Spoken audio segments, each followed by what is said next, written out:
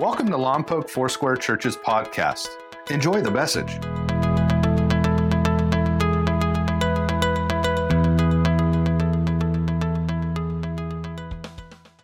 Good morning. My name is Rebecca Sandoval.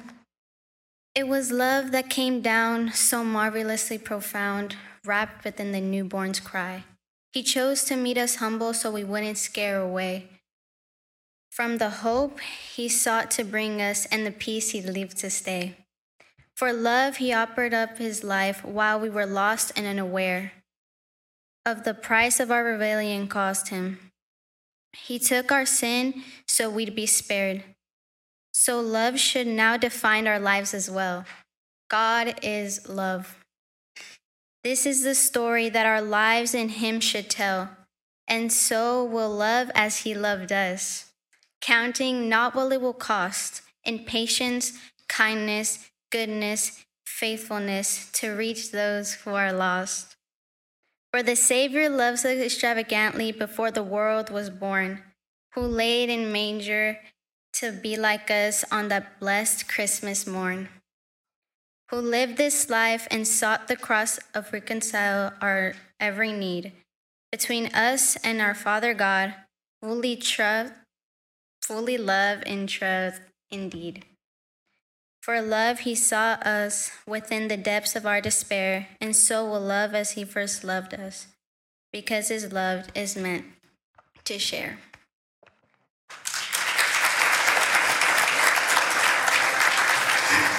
We must tell someone. Everyone. Yes, thank you. Thank you.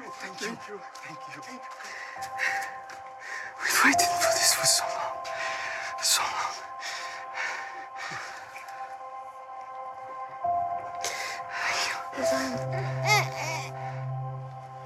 His arm. Yes, he's on. Oh, it's okay.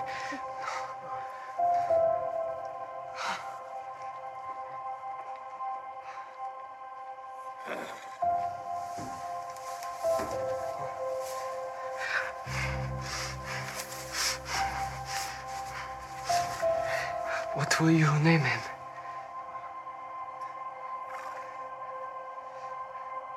Jesus. We will name him Jesus. I must go. People must know.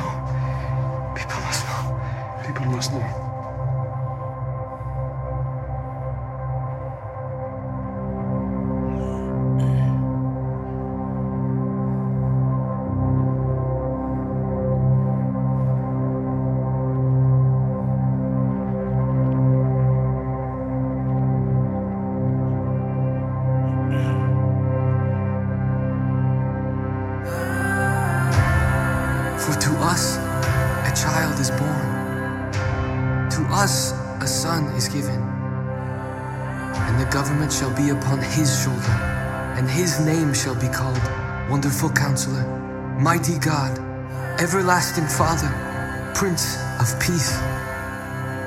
Of the increase of his government and of peace there will be no end, to establish it and to uphold it with justice and with righteousness from this time forth and forevermore.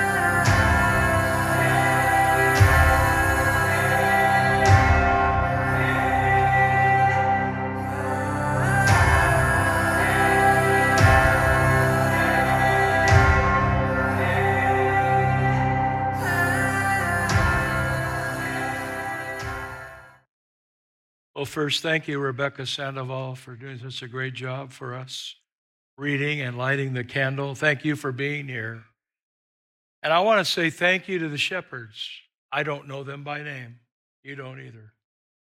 But they came and saw Jesus. I've always been impressed by the fact that the very first people that encountered God in flesh, Emmanuel, God with us, were shepherds. The news came to them, the angels came, remember, in the darkness? And the light was bright around them. Good news, shepherds. It will be for all people, shepherds, the common people, the labor force. And you would think, from a human standard, that that would be the last place that the King of Kings and Lord of Lords would want to be announced or invite to the manger. But there were shepherds out in their fields doing their jobs. Now, why would I start with that? Because God came for you. I'm not a king. I'm not even a politician. I wouldn't even make a good pope. But what I do know is that God comes to people that don't feel worthy or lovely or lovable, as Pastor John shared with us. That God comes to you and to me today. And so if you walk out of this room when I'm done feeling a little more like God loves you and I've done my job. Love came down from heaven. God came near. Not with a flash of light, not as an unapproachable conqueror, but the first cries of Jesus, God in the flesh, were cried to common folk. Were it not for the shepherds, there would have been no reception. If it weren't for a group of stargazers, there would have been no gifts. There was no baby shower. There was no common ooh and ahs over the baby Jesus. For 33 years, he would feel everything that you and I feel. He felt weak. He grew weary. His feelings got hurt. His feet got tired. And his head ached. Think of Jesus. Now, when we think of Jesus in the flesh, sometimes it feels almost a little irreverent, doesn't it? He's God after all. He's divine. But he stubbed his toe just like you do. When he walked along the dirty roads and there was little pebbles that got in his sandals, he felt pain in his feet just like you do. Listen to him. He would say, love your neighbor. And what does his neighbors try to do? They try to kill him. He would challenge us to give up everything, to follow him, much like he would say goodbye to his earthly mother. He would say things like, pray for those who persecute you. And later, he would beg for their forgiveness from the cross. He said things like this, I'm always with you. I will never leave you. I will never forsake you. Even in your darkest moment, even in your most desperate moment, even, and I raise my hand, amongst your biggest failures in life. And when Jesus went back to heaven, can I tell you what he did? He left the back door open for us to follow him someday and to walk not into pearly gates, but into his arms. I'd like you to open your Bible to 1 John chapter 3. Now, we're reading the words in 1 John chapter 3 of John the Apostle who followed Jesus. And this John actually calls himself the beloved one, the favored one among all the followers, the disciples of Jesus. That's great, John. We applaud you for that. He wrote these words in John chapter 1 as you go to 1 John. He says, in the beginning was the Word, and the Word was with God, and the Word was God. Down in John's Gospel, chapter 1, verse 14, and the Word became flesh and lived amongst us. That's Christmas. I love what the Message Bible says. It says that he set up his tent in our camp. He's so close to us that he comes in human form.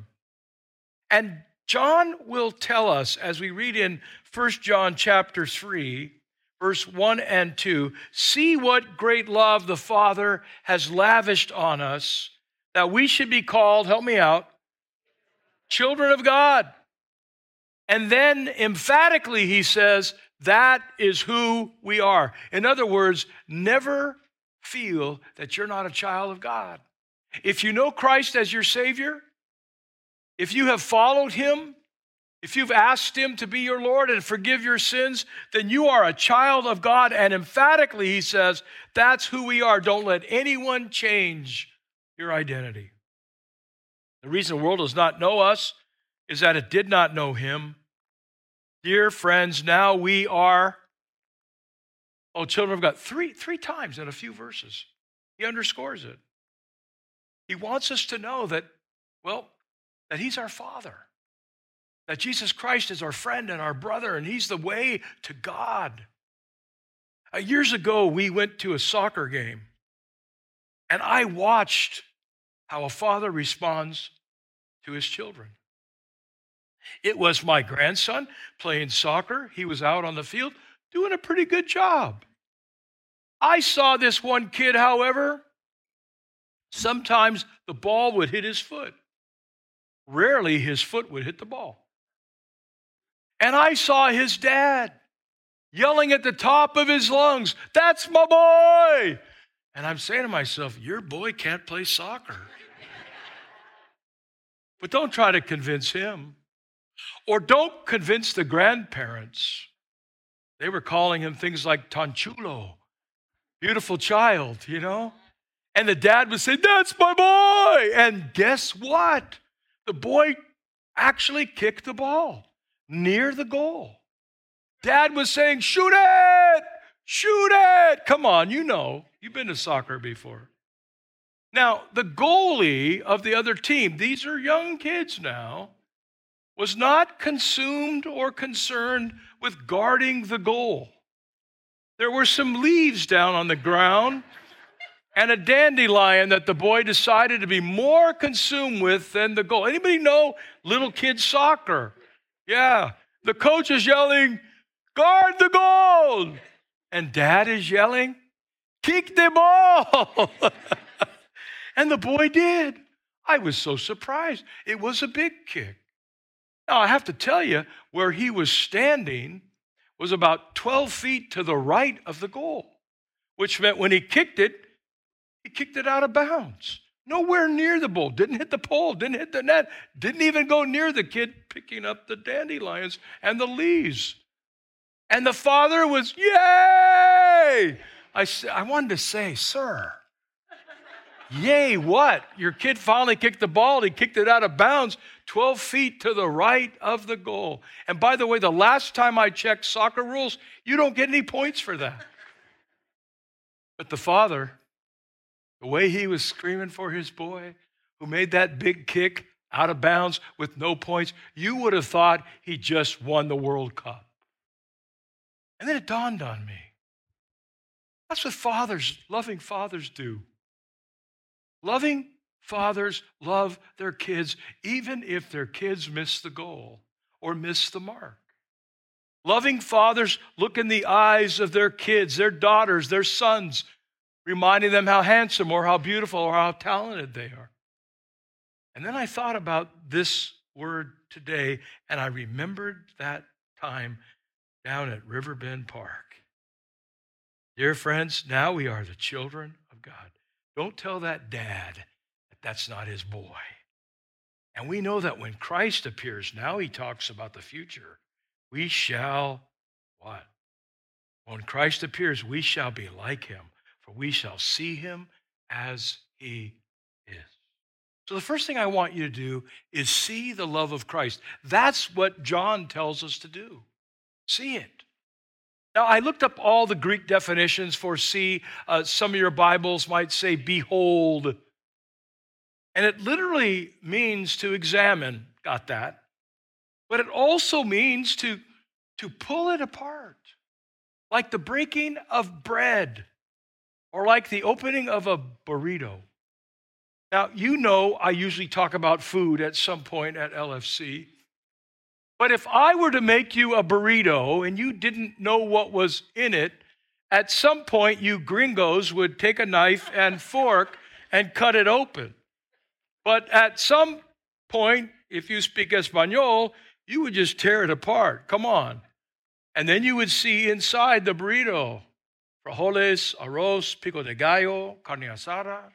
Come on now. I know it's almost lunchtime.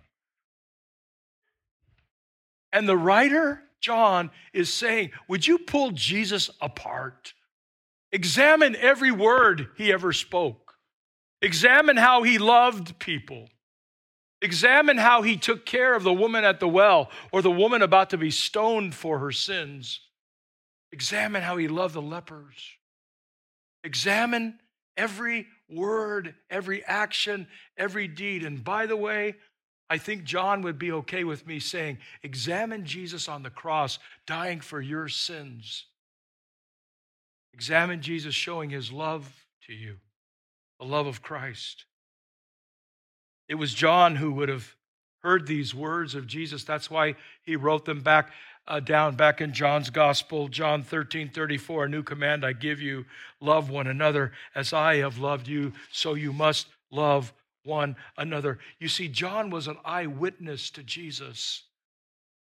And now in 1 John, he's an old man. I see him sitting on a stump or sitting on some kind of a bench. And he's telling people, you lean in and listen to me. I might be old, but I saw Jesus. I watched Jesus. You come and see him. You come and behold him. Look deep into his words. Look even deeper into his heart. Or as Pastor John even shared to Nicodemus, he said these words, John 3:16, for God so loved the world that he gave his only begotten Son, that whosoever performs to a certain level, whosoever gives a certain amount of money, whosoever, no, you know I'm wrong. You should have told me I was wrong sooner. That whosoever believes in him, whosoever has pulled his words apart, understood the power of the cross, and believed that he's the only way to God, the only truth, the only life. No man comes to the Father but through the Son, not by works, not by being American, not by being good, but by being someone who says, God, I need your Son, Jesus. And notice what he says, you would not perish but have everlasting life. And that doesn't just mean life when you die that becomes everlasting, but it means life that when you're born again, you live in abundant life, in the fullness of life. It's not just the quantity of life, it's the quality of life. Jesus just doesn't make your life better. He makes you better at life. So see him in the manger, wrapped in swaddling clothes. Now, some of you may wonder about swaddling clothes. You might just think he's in a diaper and maybe some kind of a wrap or blanket, strips of cloth to keep him warm.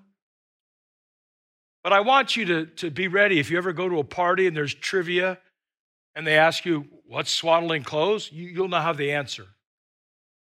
You see, when lambs were born, and when they were born without blemish or spot, when they were really quality lambs, the shepherds, according to Levitical law, would wrap them in swaddling clothes because baby lambs can be clumsy. They can run into gates and run into barn doors and fall over. And if they got bruised, they could never be allowed to be a sacrificial lamb. And so if you raised lambs for the sacrifice, the blood sacrifice of the sins of people, that lamb was very, very, very valuable. So they would wrap it in clothes. They called it swaddling clothes. So there's no way that lamb could ever get blemished or get a bruised spot on it. Isn't it powerful that Jesus was wrapped in swaddling clothes? Why? Because the Bible calls him the Lamb that takes away the sin of the world. And his life was a swaddling clothes kind of life because he never sinned. He never violated God. He never disobeyed God. And I love what 1 John 4:9-10 says. This old man says, this is how God showed his love amongst us. He sent his one and only Son in the world that we might what? Live through him. And this is love. You want to know the definition of love? Not that we loved God, but that he loved us and sent his Son as an atoning sacrifice for our sins. He paid a debt he did not owe, to pay a debt we could not pay. That's his mercy. That's his grace. I love A.W. Tozer. I don't know if you ever read A.W. Tozer, but he says these words: the love of God is one of the great realities of the universe, a pillar upon which the hope of the world rests. But it is a personal, intimate thing. God does not love populations. He loves people. He loves not masses, but men. He loves us all with a mighty love that has no beginning and has no end. And I've run into people in my ministry that will sometimes say it this way: for God so loved the world, therefore he has to love me because I'm in the world. Or as Pastor John said, there's days that we feel unlovely or unlovable, but God can't love you any more than he does right now. And I wonder how many times we've heard that. And yet there are moments where we feel like because of life or situation or circumstance or a misunderstanding or how someone has treated us, that possibly God's out to get us. And I would say, yeah, he's out to get you. He's out to get you to understand his love for you, the forgiveness of sins for you, how he's with you, how he's for you. You see, we live in a world of if. Capital I, capital F. If you're good looking, if you're intelligent, if you're wealthy, if you're a top producer at work, if you have a good education, a good job, good connections, if you have a really, really cool avatar or a really cool TikTok or a really cool Instagram page, or man, your Facebook posts are the best. If you love me, then I'll love you back. If you do for me, then I will do for you. That's called manipulation. But God loved us first before we could ever love him back. God never says, I'll love you if. God says, I love you right now, and I can't love you any more than I do right now. The commentator Matthew Henry said, the great God not only loves us, but he loves to love us. So I'm here this morning to tell you, as we lit the candle of the advent of love, that God loves you. Let me say it again, that God loves you. He's on the sideline cheering you on. There's my daughter. There's my son. He heard you sing this morning and he nudged the angels. Said, do you hear them down at Foursquare? And the angels said, yeah, we heard them. We even heard the drummer. He was off tempo. We even heard some. And God said, that's my boy singing. That's my girl singing. That's my son playing the drums.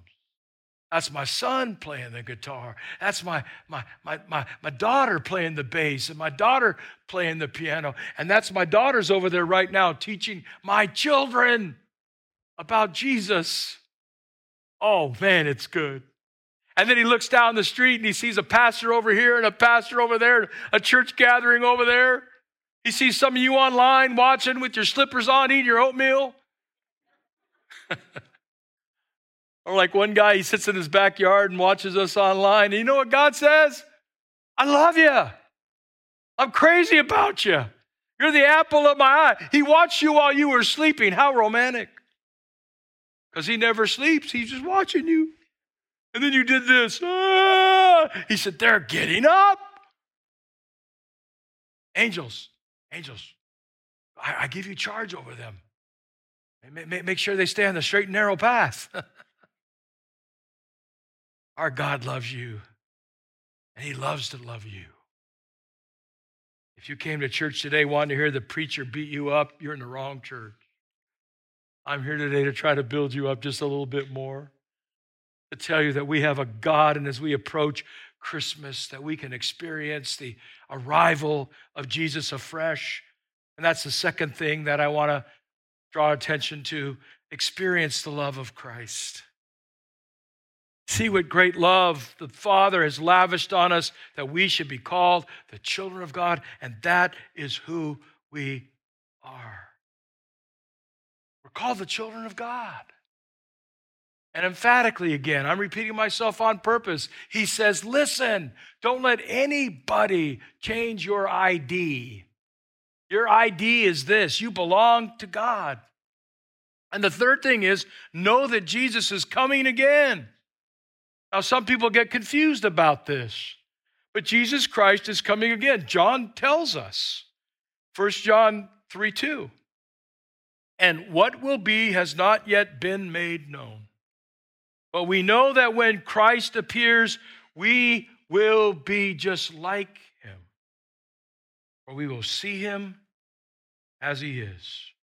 Think about this. The first time Jesus came, he was laid in a manger, but the next time he comes, he will be with majesty. It'll be the majestic arrival of Jesus. The first time he came to wear a crown of thorns, but the next time he comes, he'll be wearing a crown of victory. The first time he came, he was judged by sinful men, but the next time he comes, he will judge the sin of the world. We will once and for all, when we see Jesus, have separation from sin forever. There is no sin, corruption, disease. There are no taxes when we get to heaven. Somebody said amen. Today I'm saved from sin. But when Jesus comes, I will be separated from sin. You know this. There's two things you cannot do when you get to heaven. You can't sin, and you can't evangelize. You can't tell anybody about Jesus because everybody there already knows him. Which reminds me of two things. I should sin less while I'm here and tell more people about the love of Christ while I'm on the planet. Don't miss Jesus' love, number 4.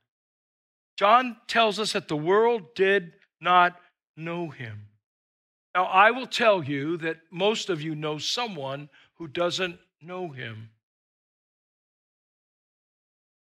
But you know him. And if you don't know him, you should know him today before you leave this room or before you leave this online broadcast. You should be able to say, God, I want to know your son, Jesus. Jesus, I want to declare you as my Lord and Savior, died on the cross, rose again from the dead. Jesus, I believe you were born in Bethlehem, born of a virgin. But I know that you're the perfect Lamb of God to take away my sins. And I say, God, forgive me of my sins. Be my Lord, be my Savior. I will follow after you. 51 times, John, this old man, in 1 John, uses a form of the word love 51 times. 27 times in the New Testament, we are commanded to love one another. Now, how can I not love someone else when God has loved me so much? I'll withhold my love from them because they're not like me. I'll withhold my love from them. They don't vote the way I do. I'll withhold my love from them. They're a different color than me. I'll withhold my love from them. They live in a different part of town from me, or they don't live in a home at all. And yet God says to us, I love you in such a way, with so much love, that it should outpour beyond yourself. Your cup should run over. And we should love everyone around us. We cannot withhold our love from anyone. And that's why I repeat it. John 13:34, a new command I give you, love one another as I have loved you. And I say, Jesus, that's a tall order. Jesus says, wait a minute. I would never give you a command without giving you the enablement and the power to do it. And that's the power of the Holy Spirit at work in us. He makes us to be people of love and people of care and people with hearts that are big. I was thinking about the words that Isaac Watts penned. You may know his words. By joy to the world, the Lord has come. One of the most sung, most popular, most copied Christmas songs of all time. Joy to the world, the Lord has come. Let earth receive her King. It's kind of hard to even say without singing it, right? Let every heart prepare him room and... Good, 3 people, heaven and nature sing. By the way, the rest of you, it's called Joy to the World. You may have heard it somewhere. Mariah Carey heard it, so come on. You see, the Lord has come reminds us that God has always taken the first step in loving us. The first step. Salvation is always the coming of God to man. See, man does not ascend to God. God descends to man. Joy to the world, the Lord has come. Love came down. Heaven came down. Don't miss his love. A look at all the religions of the planet. No other religion but Christianity has God humbling himself. You always have God requiring mankind to be better, to do more, to make sure the karma is just right, in order for man to be accepted, but not this God. Not the God who's called love in the Bible, not the God who for his love loved this world so much. In Christianity and Christ, you have God humbling himself and coming to us to take away our sins. He comes to make his blessings flow far as the curse is found, far as the curse is found, far as the curse is found. Isaac Watts was cursed, so he believes. He had a disease that plagued him, physical illness and weakness that got to the point he could no longer pastor people. He was rejected by the love of his life when he got on one knee with a ring and proposed to her, "Will you marry me?" And she said, "Absolutely not." He also faced constant opposition about his work by both those inside the church and outside the church.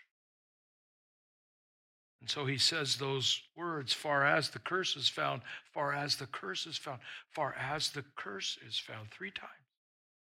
But 3 times he also says this, and the wonders of his love, and the wonders of his love, and the wonders of his love.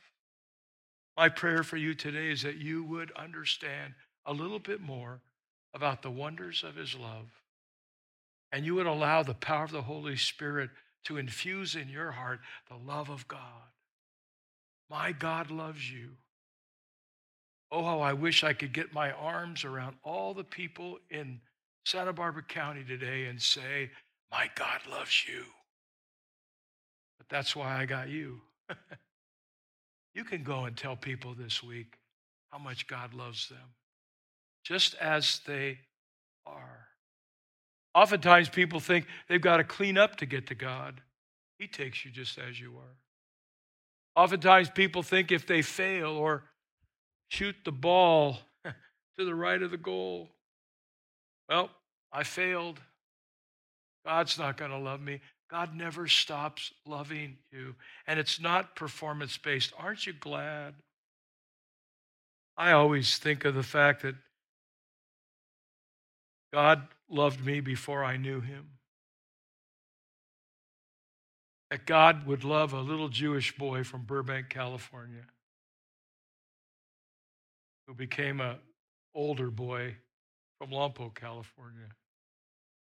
That somehow God would intersect my life at a tragic time in my family when my brother at 18 years old died in a crash. I thought, there's no hope in the world. And I went to the rabbi and I said, where do dead people go? He said, as he stroked his beard, they rest in peace. That's not what John says. John says, if we know him, we shall see him. And when we see him, we shall be like him. Oh, by the way, I'll cut to the chase. My brother knew who Christ was. Somebody said, well, that'll be good when you go to heaven. You could see your brother. I said, yeah, I'll get around to that. I want to look in the eyes of Jesus someday. How about you? And the things of this earth grow strangely dim in the light of his glory and grace. Some of you are in a tragedy right now. Some of you have lost a friend or lost a loved one. Some of you are going through discouragement and depression. God met me at that juncture in life.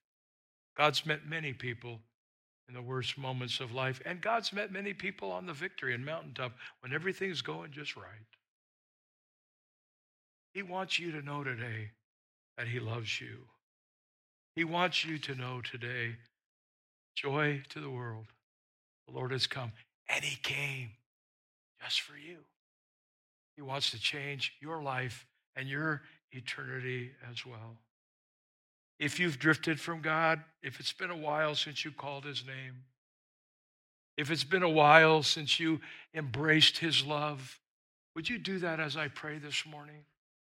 And just say to him, God, I love you back. And if you don't know Christ, you come to him and say, God, I know you love me. I just heard about it in church. A good pastor guy told me. Forgive my sins, Lord. I confess that I'm a sinner, and I know that you died on a cross, the Lamb of God, wrapped in swaddling clothes, perfect in every way. I receive your salvation for my life. So, Lord, we confess you this morning.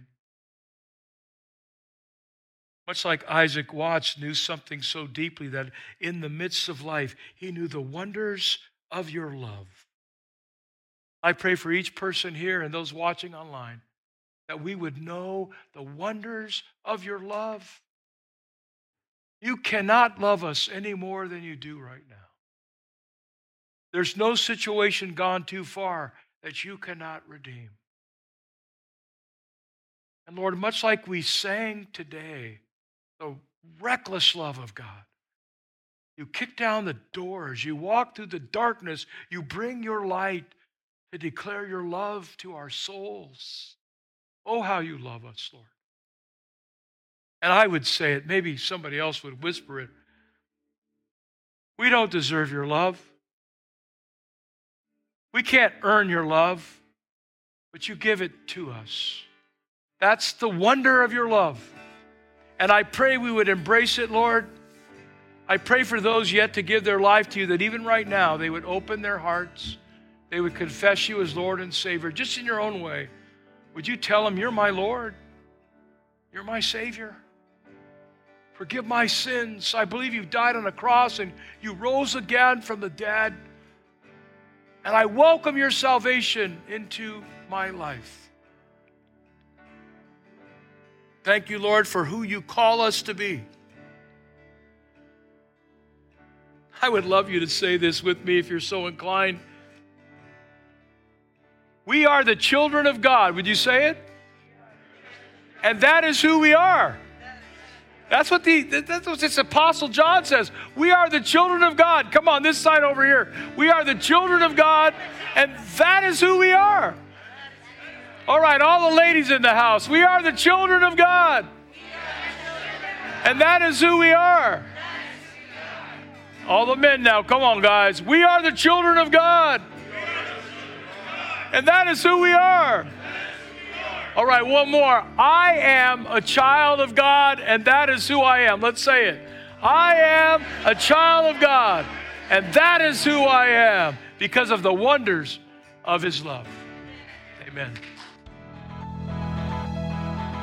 We hope you enjoyed today's message. Please visit us at mylfc.com for more information about our church. Thank you so much for listening.